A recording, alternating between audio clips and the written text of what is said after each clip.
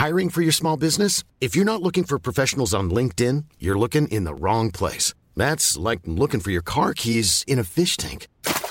LinkedIn helps you hire professionals you can't find anywhere else, even those who aren't actively searching for a new job but might be open to the perfect role. In a given month, over 70% of LinkedIn users don't even visit other leading job sites. So start looking in the right place. With LinkedIn, you can hire professionals like a professional. Post your free job on linkedin.com/people today. Hey, it's Ryan Reynolds, and I'm here with Keith, co-star of my upcoming film, If, only in theaters May 17th. Do you want to tell people the big news? All right, I'll do it. Sign up now and you'll get unlimited for $15 a month and 6 months of Paramount Plus Essential Plan on us. MintMobile.com/switch. Upfront payment of $45 equivalent to $15 per month. Unlimited over 40 gigabytes per month. Face lower speeds. Videos at 480p. Active Mint customers by 531.24 get 6 months of Paramount Plus Essential Plan. Auto renews after 6 months. Offer ends May 31st, 2024. Separate Paramount Plus registration required. Terms and conditions apply if rated PG. This is part one of the Mark Thomas experience. Enjoy.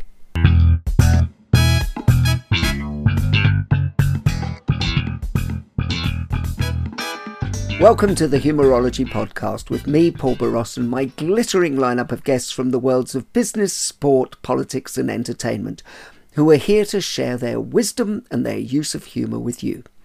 Humourology is the study of how humour can dramatically improve every aspect of your business and your life.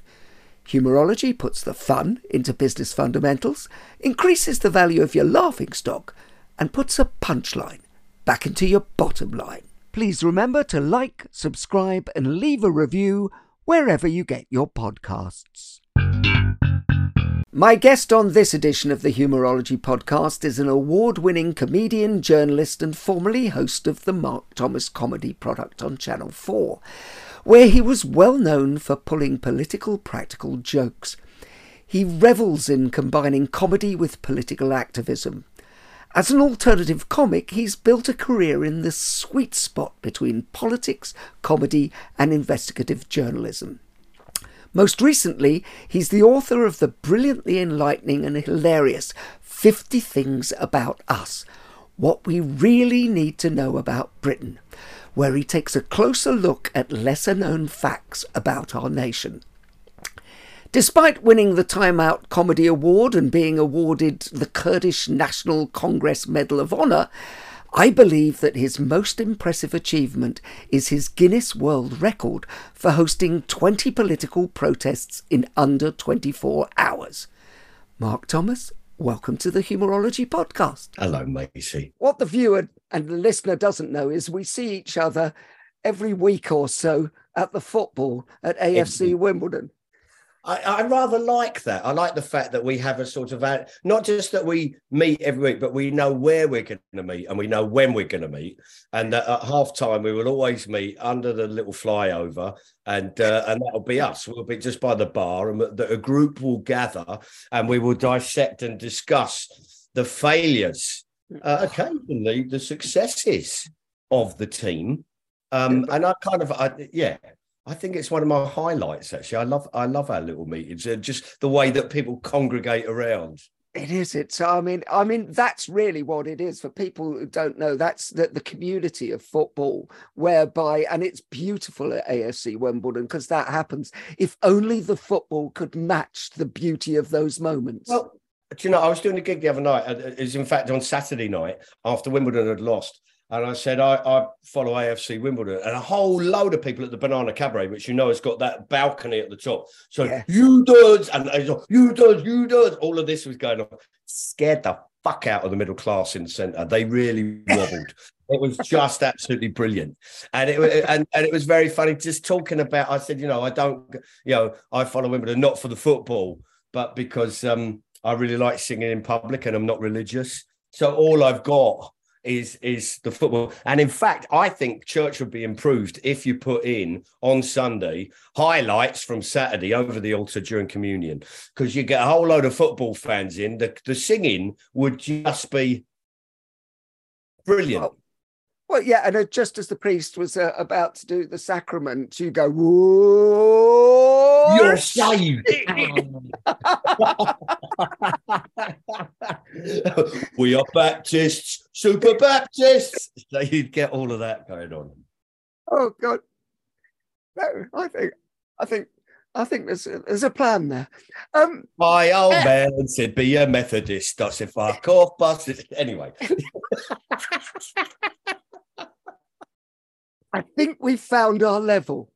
I got heckled as well on Saturday night by a woman who just very drunkenly went, I'm an RE teacher at a Catholic girls' school. It's just like, that's lovely. That's lovely. Is there anyone else who doesn't have sex?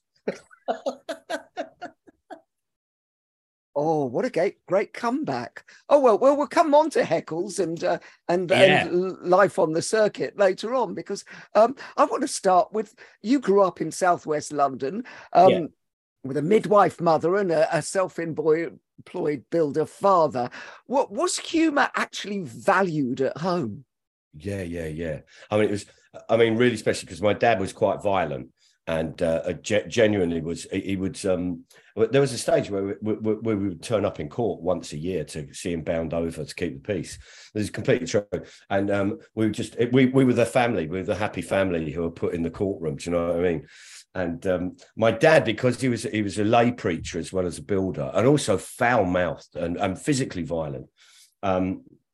He got on very well with the bloke next door, who was a Salvation Army captain, who loved my dad. He loved my dad. And so this guy who was from Norfolk used to be the character witness. And he'd stand there going, I have known Colin Thomas for many years. Colin is a family man. Colin is a Christian man. Colin is a whole. We're all standing there going, I wish I knew this bloke. He sounds great.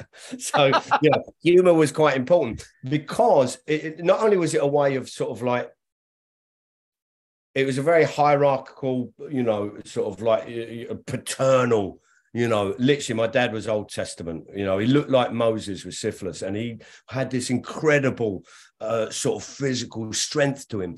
And so when you're intimidated like that, the one thing you've got is humor. That's the one thing you have.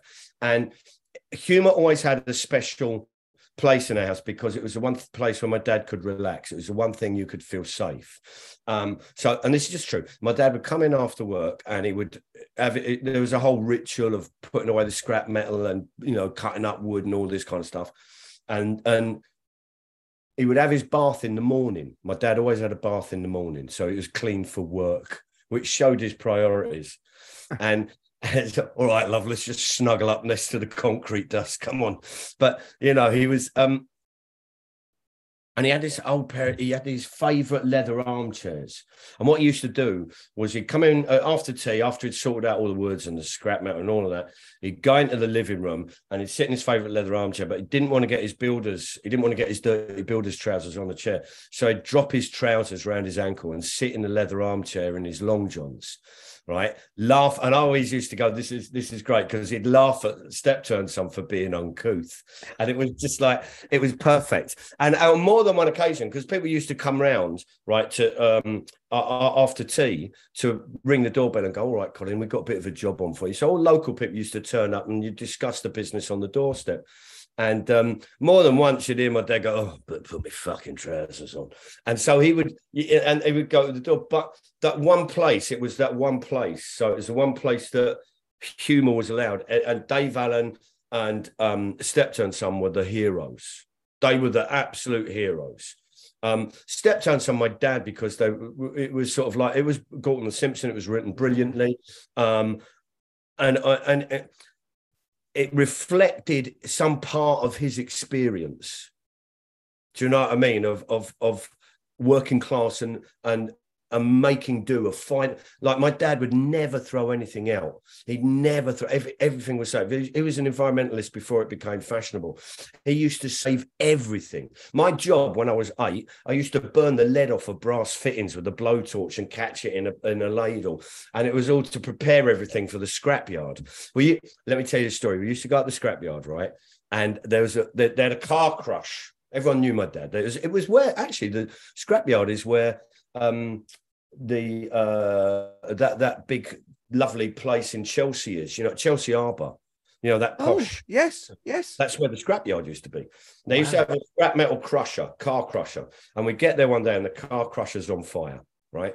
And the bloke running it, standing there with a fag and a cup of tea, and there's a few members of fire brigade. My dad went, bloody hell. He said, yeah, someone left some petrol in the tank. Normally you drain it, but someone must have left it in, and a few sparks, and bang, up it goes.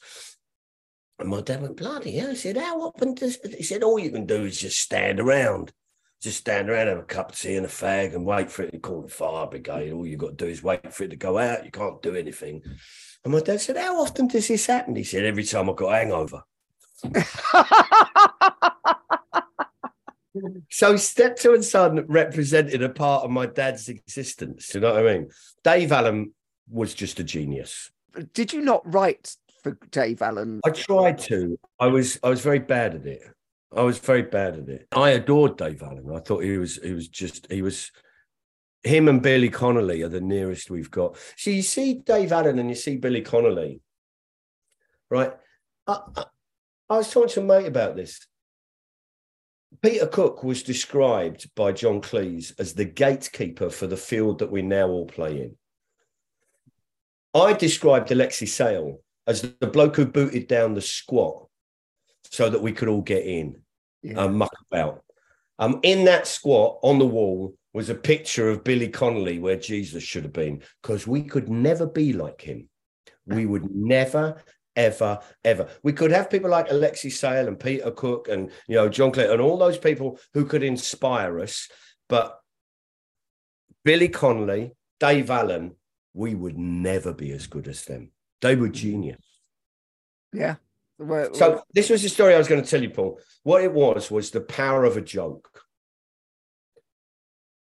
I'm banished from the doorstep when the business meetings are going on, right? After tea, doorbell, bloke comes around. I need you to fix the gutters. How do you think you can da-da-da-da-da? You have a little natter, you have a dance, you do the thing. My dad turns and says, I'll put you in the book, right? That's how it goes. And there's a lot of how's your missus, how's that, did you see so-and-so? There's all that kind of stuff. But kids aren't allowed on the doorstep. That's just, when the business is done, kids aren't allowed on. So we're watching Steptoe and Son. The doorbell goes. It's Jim from like 3 on the other side. And Jim Darby was his name. And he comes over to talk to my dad. And Steptoe and Son is on. And it's at the time that VAT has just been introduced, right? So VAT didn't exist until the early 70s when it came in. And there was a joke on it. And he goes, when's he going to come and visit us? He said, what you want about? He said, the Prime Minister. What about you? The Prime Minister visiting us? Yeah, VAT, visiting all totters. Now, totters was what scrap metal merchant used to be called. So visiting all totters. My dad used to call himself, I'm a totter. So that's what. So I heard the gag, thought it was hysterical, ran out onto the doorstep. Jim Diver goes, all right, little, and my dad goes, get out of it, you know. And I said, when's he going to visit us? He said, what you on about? I said, the Prime Minister. My dad goes, what? I said, VAT. And Jim Darby goes, VAT. I said, visiting all totters. And they both laughed. And Jim Darby said, you got a right one there, Colin. And my dad held my hand, let me stay on the doorstep. Power of a joke. Oh, man. So that was the seminal moment, was it? Where you suddenly went, yeah. When you could see it. You know, something hits you inside and you go, that's how powerful this is. And I mean, but were you therefore then the kid at school who actually thought, I'm going to do this and well, the class clown classic, you know, branding of... Sort of I was. I used to be able to impersonate all the other boys really well. And so it kind of saved me from getting clumped every now and again. But also, I wasn't bad at clumping people. So... Best of both worlds. Yeah. I always like proper creative mischief, something that would really cause someone some distress. Do you know what I mean? You want mischief to be... My mate once was at school, they had these study rooms, and my mate once had his nose broken by a bully. And so when he left, we got into his study room, and he had all these posters and everything. We got hold of some really thick, like a brie cheese, like a soft cheese, like primulas and stuff like that. And we smeared it all over the walls and then put the posters back on. right? For the next 6 months, he was just going, what the fuck is it in here? I don't know what it is. I've tried everything. And it is just that kind of like, get you. Yeah. Well, yeah. So that's the through line in it. Was it? I mean, was there also what I would call a show-off gene in there as well? Because I think we all kind of had it in a certain way. Course. Look, we are just highly evolved show-offs who get paid money for showing off. That's what it basically is. We are the baboons with the brightest asses. That's what it is, right? And what we do is show off, and we show off in creative ways. And I love that. I love that. I love the fact that like when you do like I did a gig on Saturday, and the audience were half there, half not. It was 40 minutes. Now there's loads and loads of political stuff. Some of it they jumped on, some of they didn't. But I really fucking rammed them and got them and all of that. And it was just like a fucking battle. And at the end of it, I walked up to, and there's half a dozen comics and their mates, and they went, "That was fucking rock and roll, Mark." And it was like, that's what matters. Yeah. Those 8 people on the balcony, my peers, that's what matters.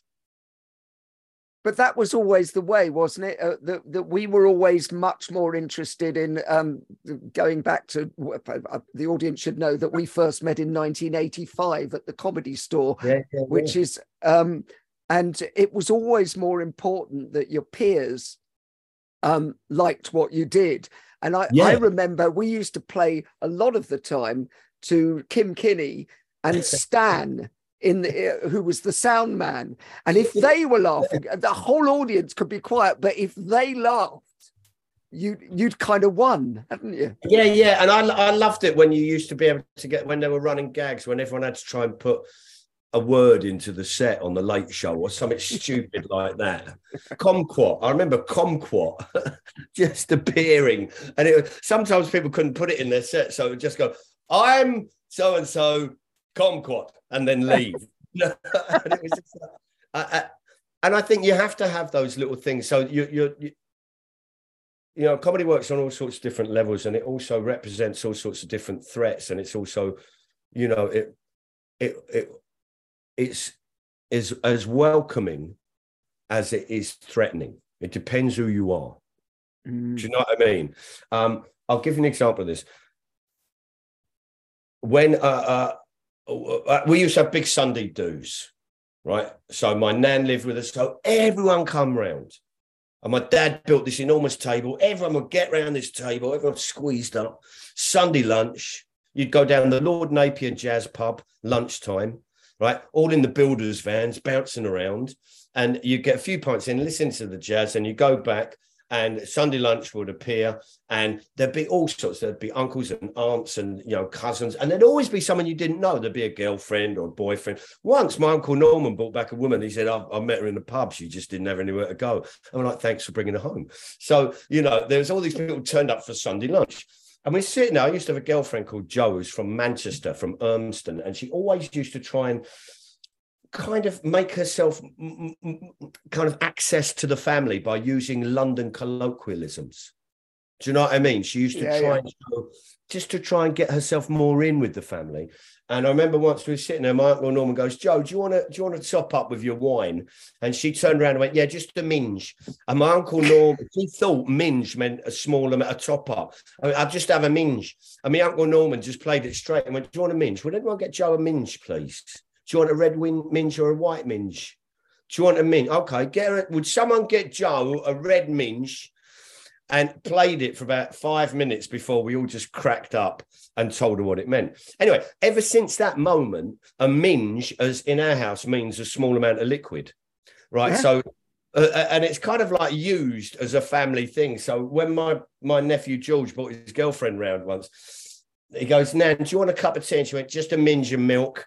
And it was just, yeah, you just have to go. So that's what it means now. So humour becomes this way of inviting you into the gang. Oh, that's interesting, isn't it? That it is a gang, and how we relate to people is, do you get this? Do you know it? Here's the initiation ritual. Come and join us. So how important is that in everyday life, because I think it's crucial that if you don't actually, and we were just doing an interview with Helena Kennedy, the Baroness Helena Kennedy, who's the equal opportunities lawyer, and she was fascinating about this. She came from the south side of Glasgow, tenements, and now she's in the House of Lords, and that humour is still that conduit that allows her into all these spaces which she's.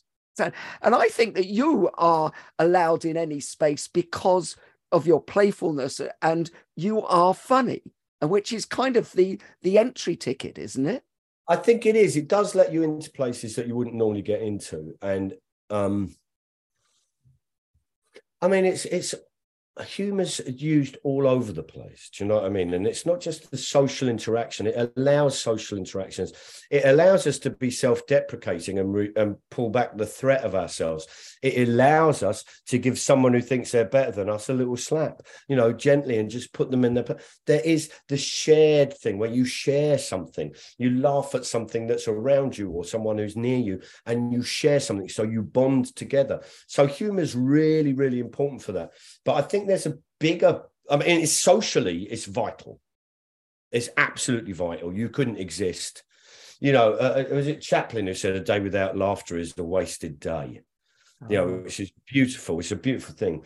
And Orwell actually said each joke is a revolution, a tiny revolution, which I think is kind of like, yeah, but you've obviously never been bullied properly, because each joke isn't a tiny revolution. Each joke is, well, you're either going up or you're going down. You know, you're punching up or you're punching down. You're making someone the target who's worthy of being a target, or you're attacking someone who's not worthy of being a target and bullying. So that's the essence of satire. Why would you go after people who aren't in power? You need to go after people who are in power. That's the whole gig of it. And people in power don't like it. Well, it's because they can't play at that level, can they? Because it's like, any totalitarian regime, the first thing they do is close down theatre and comedy because they can't control it. They can't control it. And there's that great quote, I'm bastardizing it, but it's, the truth is written on the toilet door. Do you know what I mean? That actually that's going to be, that's where you find the last bastion of freedom of speech, is the back of a toilet door. It's also where you find some very interesting people, Paul. There is something to be said for that. And I think the thing that they don't like is taking away respect. You can rule through fear. This is the name of the rose. You can rule through fear, but laughter will undermine fear. Right? Laughter undermines it. And you've only got to look at how many cartoonists are jailed in Turkey, in Saudi Arabia, in Qatar, in Egypt. You know, how many, cartoonists are shot dead, not just in Paris, but around the world. In Chile, cartoonists were rounded up. You know, these are people in power don't like this feeling that we're all laughing at them. They don't like it because it spreads. And that undermines their authority, it undermines their fear. And who knows, we might actually take them out of power. Well, and it's also, they can't control it. And they don't like anything that they can't control. And so at which point, I mean, in South Africa, you know, I had a mate who actually was part of a theatre group, but had to leave in the middle of the night because he got word that they were coming after the theatre group. Well, it's just in Myanmar, the Moustache Brothers are a satirical group, and they were jailed. They were just banged up. You know, they used to appear on demos occasionally, and you could go and see them if you're a tourist. You could go and see the satirical show, but they'd be banged up if they performed it in public. So let the tourists see it, but don't let the populace at it. You know, this still goes on. It went on during. Britain actually had the censorship laws, you know, up until the late 50s, I think it was, where everything had to go through the Lord Chancellor, and you had a blue pencil. right? And so radio sketches, telly sketches, anything that a double act had to go through the Lord Chancellor. Songs had to go through the Lord Chancellor, and so you ended up with people who there'd be blue pencil marks through the things you couldn't say. And in fact, one comic used to use the word blue pencil instead of swearing. I was walking down the Blue Pencil Road the other day, and this right blue pencil comes up. So he would be, and it was like a way of undermining the censorship as well as acknowledging it. So you get people like, you get lewdness. People were accused of lewdness. Harry Champion was taken to court. Harry Champion did Boiled Beef and Carrots and Any Old Iron, and was taken to court for singing lewd songs. And in court, he stood up and said, "Your Honour, I ain't paid to step upon the musical stage and sing hymns." It's just such a lovely thing. People in authority want you to keep the authority. They want to keep the respect. So actually, humour undermines it, and it's brilliant. That's what it's fantastic at. Well, I think you're quite right, and you've used it as kind of a battering ram to actually find the truth, haven't you? A lot of the time. Well, I think it's not just find the truth. You want to. I mean, it's changing things. You want to change things. We did a thing. I'll tell you. Can I tell you a very quick story? It's an old routine, right? And this actually happened. There's a law called the Conditionally Exempt Works of Art list, where if you inherit works of art, you put them on a list and you don't get to pay tax, right? It applies to land and buildings and all of this. The thing was, you couldn't find out what works of art were there, who had them, where they were, how you could see them. So you had a theoretical right to see them. We allowed you not to pay tax, but you had to let the public in. But the public weren't allowed to know where it was or who had it or how to get there, right? So we did a campaign. We found out some of the people we found out a few bits and pieces about people who are on the list. One of them was Nicholas Soames. Nicholas Soames was ex-Armed Forces Minister and good friends of Charles Windsor, and was once described by a girlfriend, who's a very large man, he was once described by a former girlfriend in Private Eye. He said, making love with Nicholas Soames was like having a large cupboard fall on you with the key sticking out. Now, he had a lovely 3-tier mahogany, partly reeded, slender baluster upright mahogany coffee table, of which I'm incredibly fond. And he hadn't paid tax on it. So we had a right to visit it. So I wrote saying, "Can I come and see your 3-tier mahogany coffee table, partially reeded, slender baluster upright supports?" He said, "Yes, you can." Make an appointment. So we made an appointment. A couple of days before, I got in contact and said, "Look, some mates of mine have heard about the 3-tier mahogany buffet table with partially reeded, slender baluster upright supports. We were talking about it in the pub. It's very popular. They'd like to come along. You wouldn't believe how popular it is." And he said, "Well, they can't." I said, "Well, they've got a right to see it." He said, "Yes, if they wish to see it, they should make individual applications." So we got about 300 people to make individual applications to see the 3-tier mahogany coffee table with partially reeded, slender baluster upright supports. He goes nuts, puts it in Christie's auction house over 2 weeks, and people can go in, right? And so we arrived to see it, and we were encouraging people, just getting loads of people, "Come and see it, come and see it." And we dressed up as works of art. So my mate came as the Mona Lisa. Another friend of mine came as a Salvador Dali painting, so they had a clock falling out of them. My mate Paul came as Robert Mapplethorpe in a bold move in chaps and a leather thong. And so we're queuing up, and they said, "You can't film, you can't take photographs," because they were frightened we'd put it on the telly show and it'd get more people on. They said, "You can't film, no photography." So we had brought every other method of recording an image. We had got clay modelers, we got pipe modelers, we had got courtroom artists, we'd got sketchers, we had got etch-a-sketchers, we had got everything. We had got people with very good memories who were going at 6'3" long, and it was all of it. So anyway, we encourage people to go and see it. And a little bit later, mates of mine phoned up and said, "Look, we've tried to get to see the 3-tier mahogany coffee table, but he's not replying to us." I thought, well, that's not the game. That's not how it works. So I phoned up the Inland Revenue and dobbed him in and said, "Look, I wish to report a crime." And they said, "Well, he might not show you the coffee table for several reasons." I said, "What reasons?" I said, "Well, we can't tell you his tax affairs." I said, "Well, no, but what are the reasons?" He said, "Well, one is he might not show you it because he had it destroyed." And I said, "I have heard of no such tragedy." befalling the House of Soames. He said, neither have I. He said, the other reason is someone might have a bit stolen it. I said, I've heard of no such act of vandalism. He said, neither have I. He said, the third and final reason is someone might not let you see it because they've paid the tax. I said, has he? He said, I can't possibly disclose personal tax information. However, that is the third and final reason.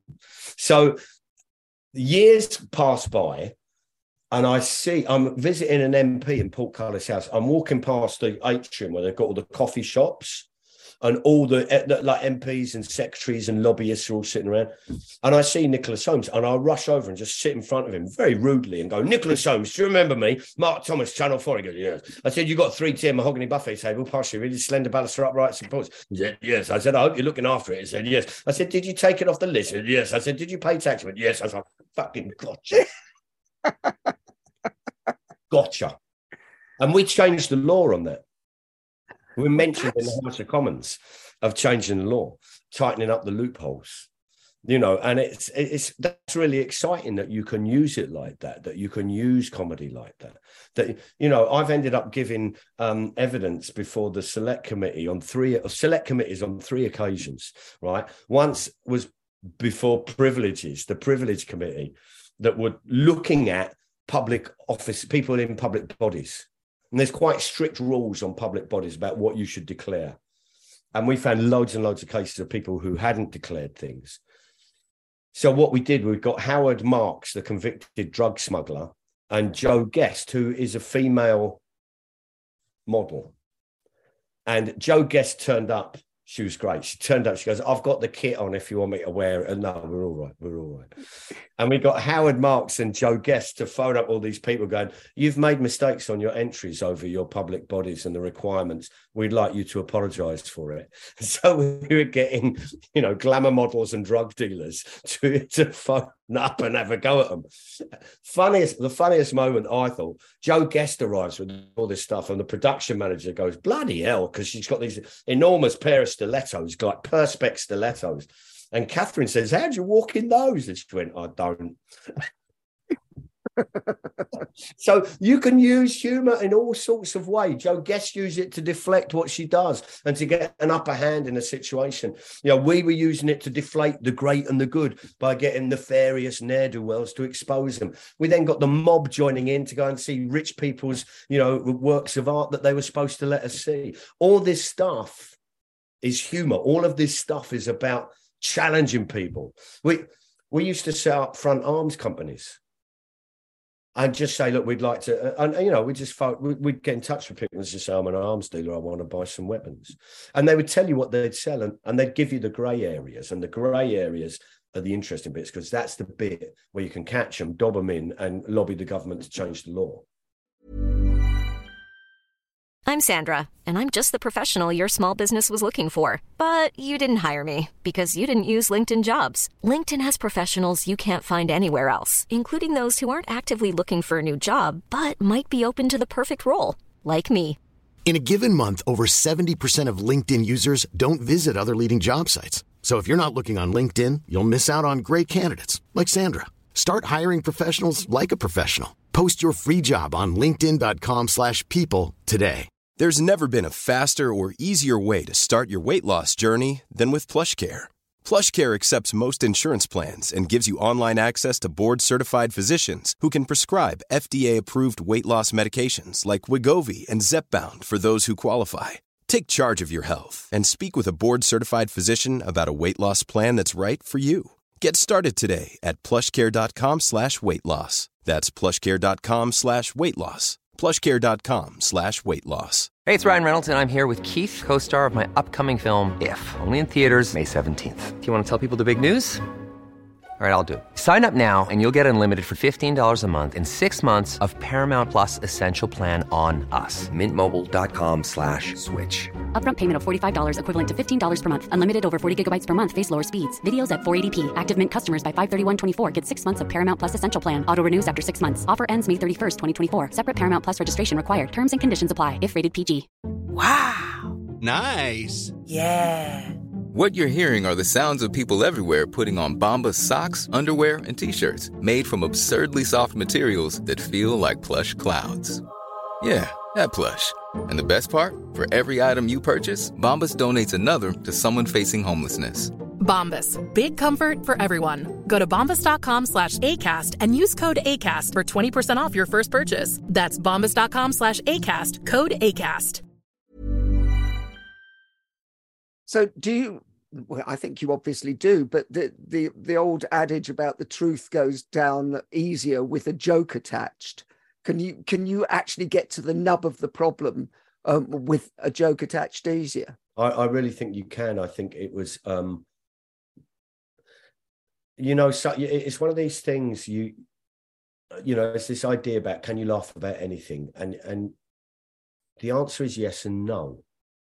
It depends who's laughing. It depends who's laughing at, and it depends whose experience you're mocking. Can you laugh at child abuse? No. Can you mock Gary Glitter? Yes. Do you know what I mean? That's the difference. Yeah. And I think it's a really important difference. Should we laugh at Prince Andrew? Yeah. Yeah, we should. Because, that's what's pushed him into the back room somewhere. The threat of people someone shouting out he's a nonce at a funeral procession. That's amazing. Yeah. People would say, well, that's disrespectful. Maybe, but actually bringing him along is disrespectful, to be honest. Yeah, but it's that thing whereby you are able to prick the bubble of pomposity. Yeah, you're absolutely right. Can I tell you just a couple of quick stories? We were after the Export Credit Guarantee Department. What they do is they bankroll medium to high risk exports. Okay. So if you're selling weapons to a dictator, you can get the government to provide underwriting, to provide insurance.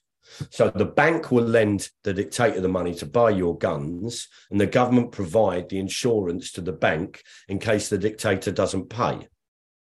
This meant the UK government underwrote arms sales to Saddam Hussein in Iraq. The banks lent Saddam Hussein the money. Saddam Hussein bought the guns. Then he stopped paying the repayments. The government paid the banks. The banks paid the people with the guns. So everyone was square, apart from Saddam Hussein and the British taxpayer. So we literally paid for the bullets that were fired at British troops. God. We literally paid for them. Oh. And we went after this department quite a lot. And we had people who would leak stuff to us. And we exposed corruption there. We exposed wrongdoing. At one point, we chased a civil servant who was, because we used to bushwhack people, just come up with the most inventive bushwhacking techniques. Once we just followed a bloke. He was going to a formal dinner at the Guildhall, and we just followed him in from the street. We saw where he was coming out, and we followed him in from the street, firing questions at him. And then the doorman were there, and we just walked in after them. And because we were wearing dinner jackets, and so was the camera crew, they just let us in. So we followed him in. I ended up in the bog with the senior civil servant asking him questions about arms deals, right? And we couldn't use that footage, but that was where we were going with it, and we would bushwhack them all the time. The great moment for us, it wasn't just the fact that we got them, the fact that we had front page exposés. Do you know what I mean? In The Guardian, a minister actually asked civil servants, and this, I know this is self-aggrandizing, but he said, I've actually got it somewhere. We got all the stuff on data protection. It's got, the minister wants us to dig for dirt on Thomas so he can rubbish him. Oh. Right? Literally, we have that. Because we were going after this department. Anyway, some people I know who are trade unionists went in for a meeting with these senior civil servants. And it was at one of these towers near Canary Wharf. And they had the top floor. And they were all there on the top floor with all the windows looking out over the city. And they were about to talk about terms and conditions with the senior management. And they heard this noise, and they looked round, and it was the cradle used for window cleaners, from the top of that would go down the side of the buildings. And they turned round, and all the civil servants were under the table going, "Get under the table. It's Mark Thomas. Get under the table." But they were really worried by you. I mean, genuinely, weren't they? Because I love the fact that you actually got access to the police records at one stage, and you were described in an official police document as a general rabble-rouser, and I love this bit, alleged comedian. I am putting that on a poster. Alleged comedian, the Met. Comedy review, the Met. I love it. I mean, there's stuff. I'll find you one of my favourite ones was. Can I give this after? Because I've got the book. Did I give you a copy of it? Let me have a look. Yes, I've got copies of the book. Which one? 100 Acts. Yeah. So we've got 100 Acts. Here we go. So there we go. Look, 2 people doing the same thing. And it was where we did. I mean, basically, they had to hand over because under data protection, you write in and you say, I want all the information you've got on me. And everyone can do this on a public body. The police originally were able to avoid it because it was it was run, the unit that gathered information. I was called a domestic extremist. The unit that gathered information worked out of ACPO, which is the Association of Chief Police Officers, which I don't know whether you know this, but it's a private company. So ACPO didn't apply. The data protection, they would argue, didn't apply to them. So when all the spying stuff blew up, the police had to had to take it in hand, and that's when you could get your information. This is one of my favourite ones. 24/02/2007. Stop the War March, Trafalgar Square. About 14:08 hours, the most useless use of the word about. About 14:08 hours, we spotted Mark Thomas, who is a comedian. Thomas was on a silver mountain bike with yellow forks, an orange bib with protester written on the back of it, and a white cycle helmet. He said hello to us as he passed and seemed very happy. I mean, that's on my official file. That's on my police file. What have we got here? We've got all sorts here. How scary is that there are official police files of a comedian? Here it is. It's got. This is another one. This was from. We had a demonstration on May Day, and we did a thing. I wasn't the organizer of it. I just went along. People called for guerrilla gardening. You would go to Parliament Square and plant fruit and vegetables, right? To plant a garden in the Devil's patio. And this is what it says on that day. 1st of May, 2000. Event, Parliament Square. Mark Thomas, brackets, TV presenter and activist, stops to stand in the way of the camera. Has quantity of cress on the rear of his cycle. You crazy guy. Cress. As I said, the ISIS of garnish. Cress. But I mean, what I think is interesting about that is actually, I mean, I laugh at it, but I mean, there is an element, the laughing is coping with it, because, you know, I've had 4 court cases with the police, right? 2 of which I've won, 2 of which are ongoing, 1 of which they're about to settle.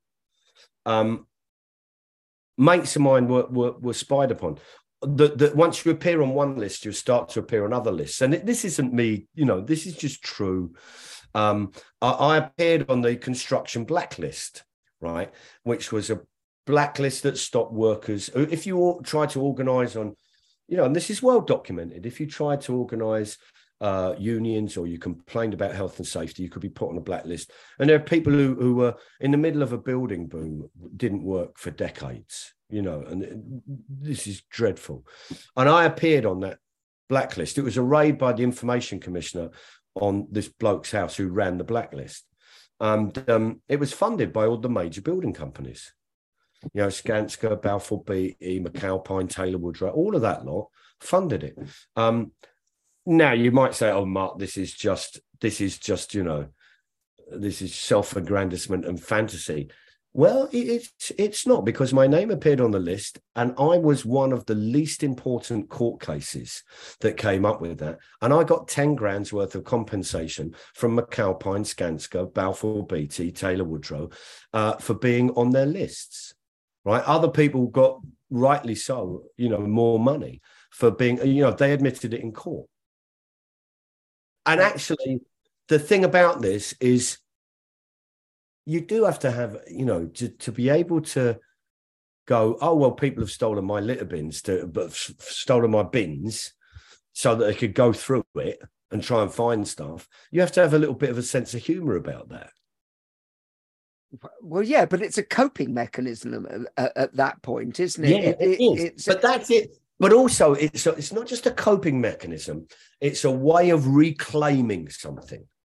Right. In a way that, the word queer used to be used as a pejorative word. And actually the LGBTQ plus community have claimed that and start to use queer. Not everyone does, but a significant group of people who use the word queer as theirs. It's our word. We take this thing away from it. It's like the N word and rappers. Do you know what I mean? I don't have a problem with not being able to use the N word. Right. I don't have a problem with that. And I don't have a problem with people who are people of colour being able to use it. It's a way of claiming it, if you like. And so I think when you do this stuff, it's a way, we had T-shirts and tea towels with domestic extremists printed up on it. Right. My mate made me a cup and saucer, a domestic extremist, and it had a cupcake with a fuse coming out of it, and it's a way of claiming it and going, you use this against us, but we will take it and we will run with it because we're not frightened. We're not afraid. So therefore, the humour aids resilience in that sense. Oh, yeah. Of course, humour is ultimately about resilience. Anyone who's got a shit job will tell you that. Do you know what I mean? Anyone who would tell you that. One of my favourite, I used to work on the building site. I know someone who dropped a scaffold pole off the roof through the roof of a convertible Mercedes. Walked off the job. He just walked off the job. Didn't bother to say sorry. Didn't bother to collect his money. Just fucked off. That was it. Fucked. Absolutely fucked. But from that point in, he was known as Vlad the Impaler.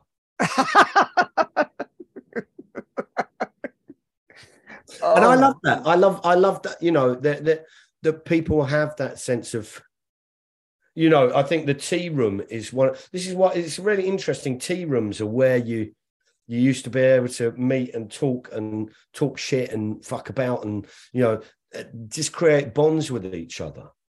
And actually that's one of the things, about Zurich contracts and all of that kind of stuff is that you don't have tea rooms, you don't have fixed term contract, but people always meet up because you have to. People always, you look at Deliveroo, there's always a spot where the riders meet. There's always a spot, and that's their tea room, and if you like, that's the place where they meet and they swap stories and they take advice and they say, don't do this one, do this one. And that's where they form bonds that then go on to form a trade union. That's really interesting. I want to go back to you worked with your dad Colin on building sites, as you said, prior to working at the Comedy Store. Was that good grounding for what was effectively a tough school at the Comedy Store and the Tunnel and all those clubs? Well, I mean, I should say I went to drama school as well. I didn't just go. I went to drama school to Bretton Hall College, and I was. My dad was my dad was brutal. Right, he literally. I went to. He was very pleased that I was the first person in our family to go to university. Gutted it was drama school. And I came back after the first term and he goes, so what did you get up to? And I described, dance movement classes and then, how we do improvisation and then we do study of classical text and modern playwrights. And then we go on and do people's assessment plays. And my dad's only comment was, these dance classes, they make you wear tights. It was just like, I don't understand this. And so he did. He tried somehow to connect. I remember once we went to see when I got a place to drama school. He was like, "Yeah, well done." And we went to see The Importance of Being Earnest at the Old Vic, and it was a proper like son and father bonding thing. We went there, and it was fantastic production. It was really fun. It's a great play. After about 10 minutes. Do you know what I mean? So there were no prisoners with him. It was just kind of like you just got done in. That was it. And especially on the building site, because if any of the lads were working around us, they were like, "Oh, you got your boy with you." And I wasn't really interested in working there, to be honest. You know what I mean? It was a way of earning money. I'd always done it. I started working. People sometimes say to me, "Where did you become aware of? When did your political awareness grow?" And I used to load skips for 10p an hour when I was 8. So I used to take buckets of rubble and chuck them on the thing. And this bloke came up to me and goes, "How much are you paying you?" I said, 10p an hour. Anyway, that's child exploitation. That's slave labour. Colin, this is slave labour. And this my they go, "Fuck off out of it. Fuck off out of it." And I was like, "Hello." But you've had this extraordinary background with, one part building site, one part Bretton Hall and the theatre arts degree. I mean, how does that coalesce into sort of the Mark Thomas? Because you've been doing it for a long time now, and it's a very ephemeral thing, comedy, but you've managed to stay relevant. How does that happen? 38 years. I mean, I've always comedy has always stand-up. I've always loved, but it's always been, it's stories. I've always said stand-up is stories. People have got to understand that. A joke has a rule of 3. That's why it's a story: a beginning, a middle, and the wrong ending. That's how it works. Yeah. Do you know what I mean? So that's your rule of 3. So stand-up is a story, just a really small story. What I love are those stories that the great thing about theatre is it's an empathy machine. Oh. Right? It allows you to see something from someone else's perspective. It allows you to experience an emotion. And I love stand-up. I adore it. But the ones that I love are the ones where they let you in a little bit into something more. Like Steve Wright. Do you remember the great Steve Wright, the American comic? Yes, a very deadpan American comic. Our listeners, look him up. It's he used to stand and go, "Some people are afraid of heights. I'm scared of widths." Exactly. And he just had this incredible. "I put instant coffee in the microwave. Went back in time." It was just this beautiful delivery, and just gag after gag after gag after gag after gag, and after 40 minutes you're like, "Oh, show me something of yourself." Do you know what I mean? You just wanted to see some flaws, something. So is that where the theatricality? Because I mean, shows you do shows now as well as stand up. Cuckooed is a brilliant show. It's a disturbing story, but you make it very, very funny. The Red Shed is a story, and you kind of are acting it out. But I suppose that goes back to, I think the best comedians are storytellers. We talked about Connolly. It's come along with me on a story. Let me change your state. You're absolutely right. Comedy is always about change. Always. And people, no, it's always about change. You start not laughing, you end laughing. There's your fucking building block of change right there. That's the change. So it's always been about change, and it's always been about it's about feeling something, experiencing something. You go in and you feel something, and you feel different when you come out. you might feel emboldened, you might feel alive, you might feel more you know, all these things. That very basic thing is about change. For me, it's about going, okay, can we get people to feel things? Can we get people to experience something which they might not have experienced, to see it from a different angle? And I love that.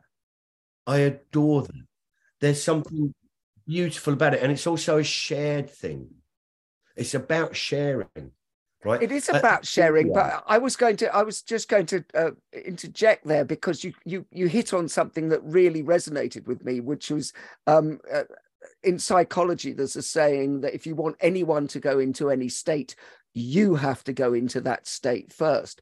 And I think a lot of the real skill is about embodying that state first, and then getting people to come along with you on that story or that journey as well. I think you're absolutely right. You know, Robin Williams was a fine example of that. You know, if you ever saw him live, which I did, and I also worked with him at the store. Well, when I say worked, I mean, he is an amazing performer. I mean, absolutely transformed stand-up. Yeah.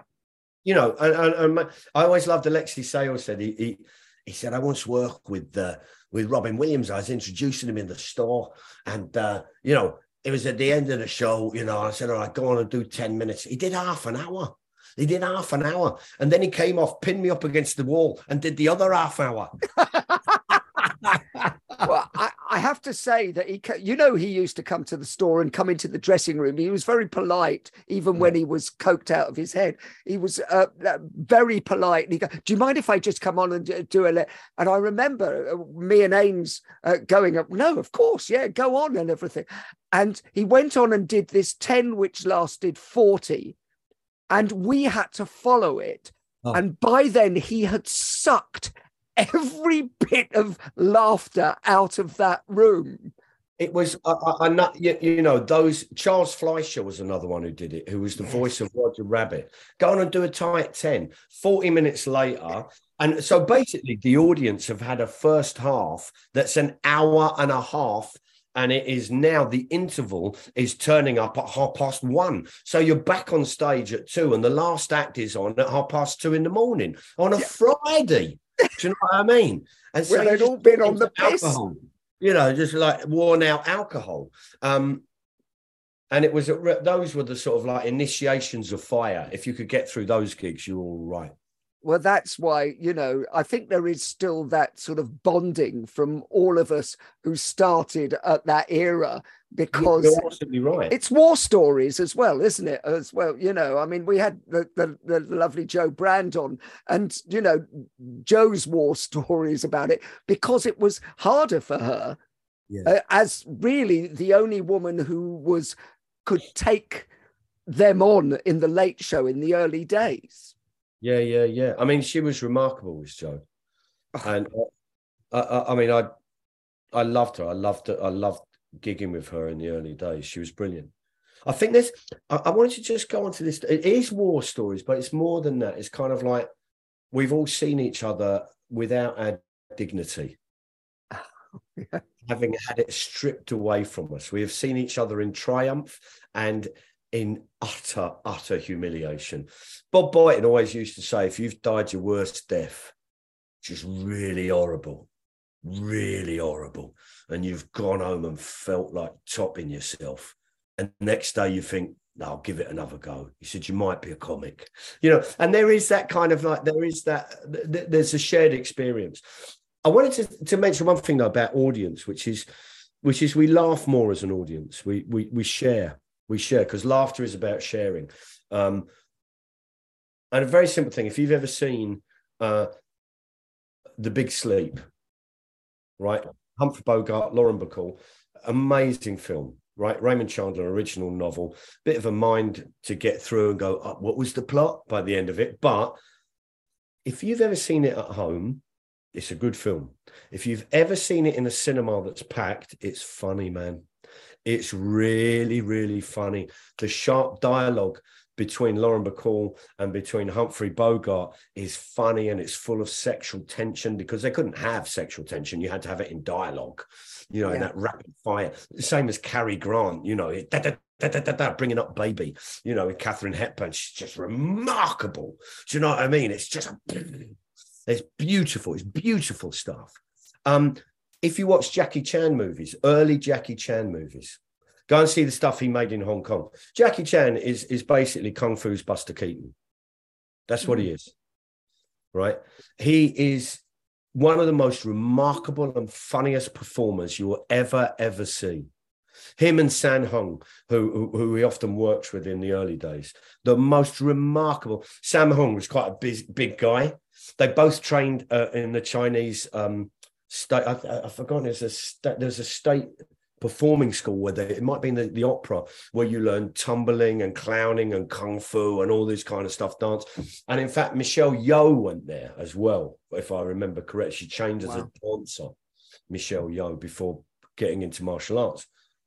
What's fascinating about someone like Jackie Chan is, and you can see the tips and the winks all over the place. There's a film called Project A, in which he is. There's a scene. It doesn't matter. There's a scene where he's hanging off a clock tower in the most remarkable homage to Harold Lloyd ever. It's full of it. It's just full of it all the time. In one film, there's a film called the Police Story, which I saw at the Prince Charles Theatre, and it was a Hong Kong film that Jackie Chan directed. It's very funny. There's a scene where he answers telephones in an office, and of course they're all corded because it was done in the early 80s.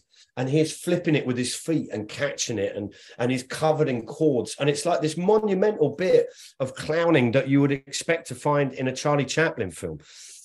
There's one scene, there's one bit though, which I think is really telling, which is he does a stunt, and it's kind of replicated in later films, but never as well. He's at the top floor of a shopping mall, and he runs and jumps and grabs hold of the lights, the big column of lights that go down, and he falls down it, and they pop as he goes. And he goes down it, and bang, he lands on the ground.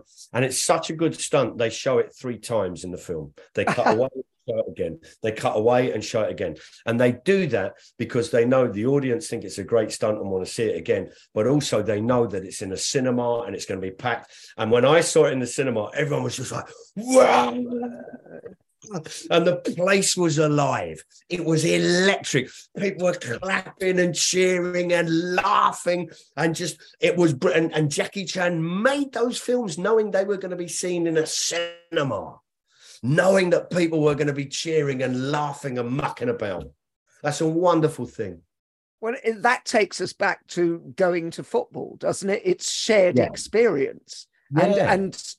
And a really good comedy crowd, a really good theatre crowd, a really good football crowd. It's that shared experience. You know, we go and see AFC despite the fact that we come away disappointed more times than we do it. But it's funny, and it's a bonding experience with those around us anyway. I mean, I also go to try and get a linesman to give up their job. I told you the other week, that linesman at the Sutton game, he did a really crap decision. Everyone's shouting and screaming. Anyway, the play continues. He starts running up the pitch. He goes past my mate who goes, "Don't let the divorce get you. You've got this, Lino." And it was this perfect heckle. The perfect heckle. It was just great. Oh God, no, we love it. Everything. We won't go into the song that was sung about him for the rest of the match. No, don't do that. But I mean, But the point being is, if you look at what laughter does, it brings us together and it challenges people in power. That was part 1 of the Mark Thomas Experience. Part 2 will be coming soon. The Humourology podcast was hosted by Paul Barros, produced by David Rose, music by Steve Hayworth, creative direction by Les Hughes, and additional research by Helen Sykes. Please remember to subscribe, like, and leave a review wherever you get your podcasts. This has been a Big Sky production.